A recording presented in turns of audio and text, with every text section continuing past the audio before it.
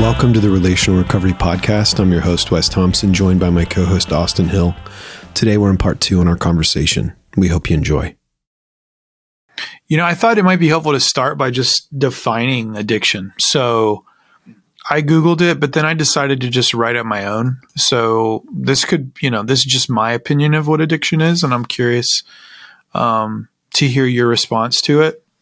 But I just wrote that addiction, how I'm defining it now, is habitual, unwanted behavior that I cannot stop, even after a large amount of effort, leading to a loss of control.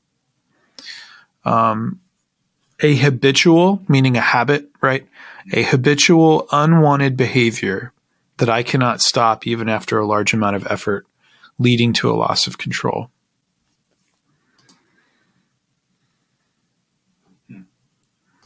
I'll say it one more time. So we're defining addiction because there's not an agreed upon.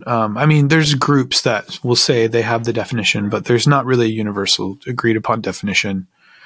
And so the one I'm using right now is a habitual, unwanted behavior that I cannot stop, even after a large amount of effort, leading to a loss of control. What's your response to that? Do you have a different take or any thoughts there? Because it's probably helpful to start with, like, what are we actually talking about? I think I like how we have it how you separated it out, like the three different parts to that definition.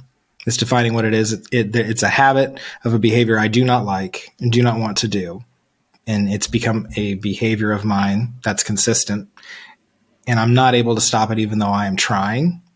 And trying looks different for different people. And then the last part being leading to a lack of control, which for a lot of people that just creates unsafety in whatever form that looks like. So it's better than just saying, like, oh, I'm addicted to my phone. Like, okay, fine. So that means I get upset, or I just look, and watch stuff for a long time on my phone and look up and say, oh, it's midnight. I haven't done half the things I need to do. That was just a bad choice. It's not hurting me yet. Yeah. So I like the definitive, measurable parts of that. Yeah. I mean, there's several thoughts that come to mind. I don't want to diverge too much from our topic, but, we should probably have a conversation just about our definition of it at some point. Because, what would we say to people that, some people in society might call them addicted, but again, in my definition here, it's unwanted behavior. Some people are engaging in these kind of behaviors and they want to do them and they don't want to change. So there's a lot of nuance here. I think the first thing to point out is there's a lot of nuance. It's hard when you're working with people, especially, to have these really black and white, one size fits all definitions. People are complicated. Relationships are complicated. Behaviors are complicated. Cultures are complicated. So I think it's first important to recognize there's a lot of nuance here. But the definition that I'm working off of is habitual unwanted behavior that I cannot stop, even after a large amount of effort, leading to a loss of control. So we're going to talk about different addictions through the lens of that. I thought it'd be interesting, again, as we're trying to broaden the horizon and the scope to view addiction not just as being, illicit drugs and alcohol, it can be all sorts of things.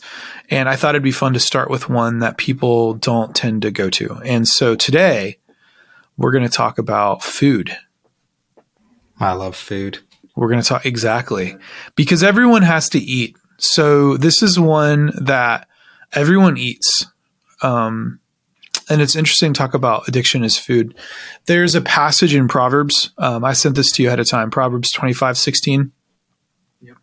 And the New International Version, it reads as follows. It says, if you find honey, eat just enough, too much of it, and you will vomit. It really points out, right? And Proverbs being the book of wisdom really highlights this warning that even a good thing like food overdone can lead to harm. Just that picture of vomiting, right? It's like, you could think about other substances that, someone who drinks too much alcohol, or someone who, it's like anything overdone, even a good thing, can become a bad thing when it's, a strength that somebody has. Maybe they're a good leader, but if they overdo it, if they overextend themselves, right, it can lead to harm. So I think that's an interesting passage to chew on a little bit. I'm probably oversharing here, but like, we all bring baggage into conversations, and some of my baggage with this is I'm reminded of like the obese, I'm sorry, this can sound really judgmental, but like the obese Baptist preacher who is condemning addicts from the stage, this picture of, for their lack of control. Yeah. It's easy for us to point fingers at each other, I think, at times, like, oh, you're the addict and I'm not, but realizing that we're all struggling because the overuse of food leads to death as well. Thanks for listening to this episode of the Relational Recovery Podcast. We'll be back tomorrow with part 3 in our conversation.